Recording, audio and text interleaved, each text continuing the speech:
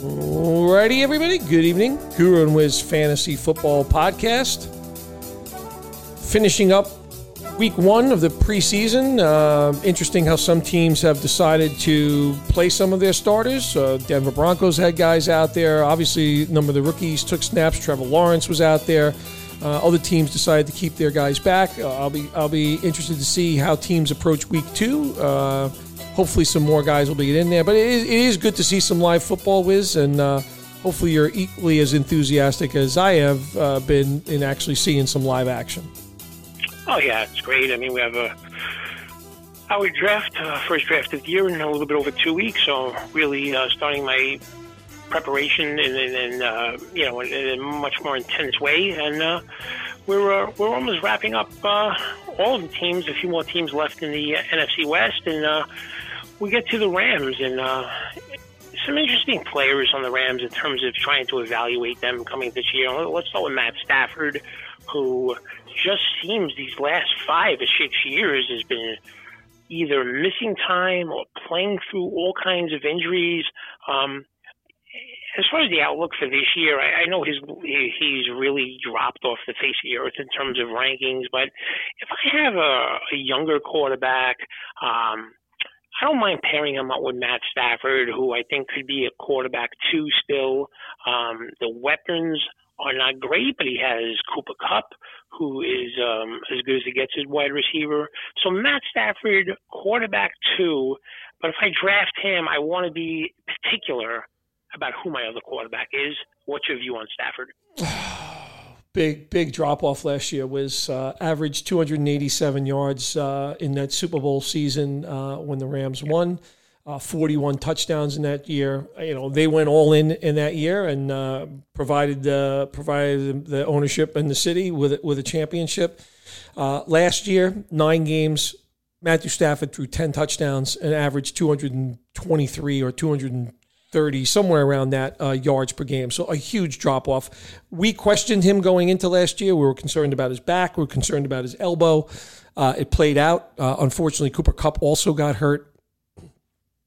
Matt Stafford is 35, going to be 36 later in the year. So for me, I've been a Stafford fan in the past, but I'm going to be really gun shy about having Matthew Stafford as a backup quarterback. Even I'm concerned that Matthew Stafford's best days are well behind him at this point in time, and we're talking about another team with a very, very bad offensive line. Yeah, and I can understand that viewpoint as well. I have a little bit more hope that he can have an okay season this year, but I certainly would not be shocked or surprised if it went sideways for Matt Stafford this year, considering all the things. Let me ask you, if it does go sideways, does Stetson Bennett get a chance to play? Yeah, I think if it goes sideways and it's kind of a lost season for the Rams, then I think there's no reason that they wouldn't play Bennett. So I think that's plan B, but I'm sure the Rams are hoping it doesn't come to that this season. Because I do worry too, right? The kind of brewing story that's kind of been going on the last couple of years, and I realize there's no empty chairs in broadcasting right now, but Sean McVay's kind of coaching future has also been a big question mark. Well, yeah, I know he's been talking about retiring and all of that, and look, the Rams gave up a lot of future equity to win the Super Bowl, and they did win the Super Bowl. So we'll see if he bails on them. But it can go. It certainly has the look of potentially going sideways for the Rams this season. Yeah, I'd say one of the weirdest seasons by far, Wiz, that I've ever seen was the season that Cam Akers had last year. And, this was a guy on the verge of being cut, traded, all sorts, suspended. And, he pops up in the second half of the year, and it looks like a completely different player. I don't know what took place behind the scenes, but Cam Akers became very relevant from a fantasy perspective in 2022's second half. He did. He looked like the player that they drafted out of Florida State, kind of a do-it-all player, and he was doing it behind really a makeshift offensive line, not much offense elsewhere on the team with Stafford out, Cooper Kupp out. He looked terrific. I have him as running back 2. I heard that I've been hearing the noises preseason about Kyrian Williams, that he is going to split carries with Cam Akers, that he looks terrific, and he's made the leap from last year to this year, and they drafted Zach Evans as well. But I'm not sure about that.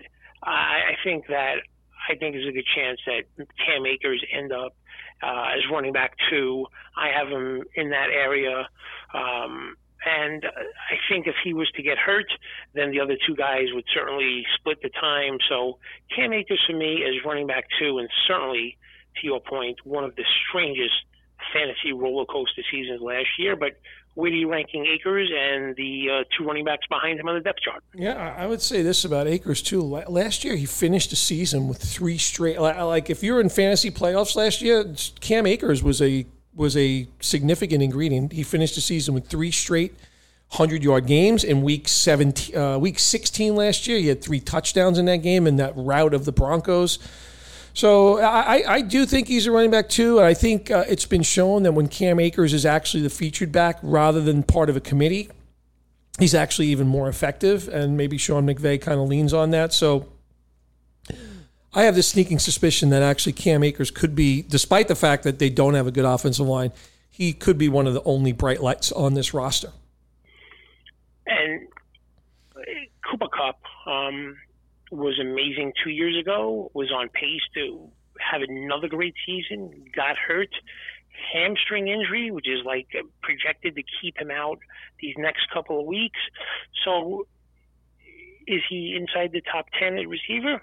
Absolutely. Could he be considered after Justin Jefferson, the next wide receiver you take in your fantasy drafts? Absolutely. But how do you bake into the cake this hamstring injury? I don't want any part of Skowronek, Demarcus Robinson, Van Jefferson. Like they've all had their chances. Like I'm just not going to draft any of those players. That's with or without Cooper Kupp. Just the way I view the rest of that wide receiver room. But specifically about Cooper Kupp, is this hamstring injury enough where, I don't know, you would draft Stephon Diggs ahead of him, Tyreek Hill ahead of him, Devontae Adams ahead of him, or in your mind, after Justin Jefferson, he should be the next quarterback taken in drafts? Wide receiver? The next wide receiver taken in drafts. I mean, the volume is just immense, right? Like, so he played in 7 full games last year. You know, he had almost 100 targets in those games. As you mentioned, he was productive. He had 7 touchdowns. He ran one in. He had 75 catches for 800 yards. Like the guy was on his way to another big season for sure.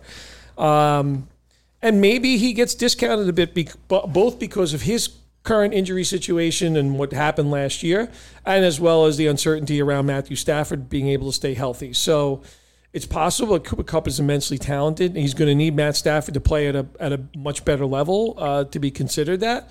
I think it's one of those kind of roll of the dice picks, Wiz, because he could be unbelievable, but at the same time, he could be part of a very disappointing story for the Los Angeles Rams. Aside from the rest of the receiver room, which is kind of not too exciting. I know they have Atwell. Van Jefferson is kind of a bit of a plain Jane. I guess the one guy that's been making some noise, and you mentioned Skowronek, but the one guy that's been making some noise is the rookie Puka Nacua, who had a lot of injuries in college and slipped back in the draft as a result of that. He's one guy that has definitely been getting mentioned for his standout play in the preseason. So that's one guy we have to keep an eye on is Nacua. So. Tight end, Tyler Higbee is a very strong force. I think Higbee could be a big factor this year because of the rest of the wide receivers really not being as effective. And Tyler Higbee last year put up some very big numbers, particularly early in the season. His numbers were astounding early in the season, where he had 100, he was on pace for almost 130 targets and like 80 catches. He tailed off a bit. He caught 72 balls, 620 yards, only 3 touchdowns. But I think Higbee will be a big option for Matthew Stafford in this offense. As far as kicker and defense go, Gay is gone, which is really not a good situation because he was really good. Christopher Dunn and Tanner Brown are going to be fighting it out this year. Young guys, so we'll see what happens with that. And as far as the Rams defense goes, the Rams defense still has one of the best players in all of football. Outside of that, obviously they've lost Jalen Ramsey. They had Von Miller. Those guys are gone. But at the same time, while Aaron Donald is an unbelievable force, there's not much else around him. And that's an issue. This is a team that's going to be playing from behind a lot. I think the defense will be tired at times. So as a result, I think the Ram defense is really not worth a look, quite frankly. And as far as kickers go, there's so much uncertainty around these guys. And despite the fact that they kick in a dome, it's not going to work for me. So that's the take on the Rams. The Rams have a lot of question marks. It seems like 3 teams in a row that we've done, right? We've done Tampa Bay, we've done Arizona, and we've done the Los Angeles Rams. And I look at all 3 of those teams, and there is some significant concerns around all of them. Probably teams that I will personally have very low ownership. So that's it for Guru and Wiz Fantasy Football Podcast. We are on Spotify, Apple Podcasts, and SoundCloud. We're making our way through the NFC, halfway done with the NFC West. 2 teams to go. Cream of the division, Seattle Seahawks next, and then the San Francisco 49ers next, and then the Seattle Seahawks. So Guru and Wiz Fantasy Football Podcast. Make sure you're listening, guys. Halfway through, like I said, and we'll get back to action next up with the Niners.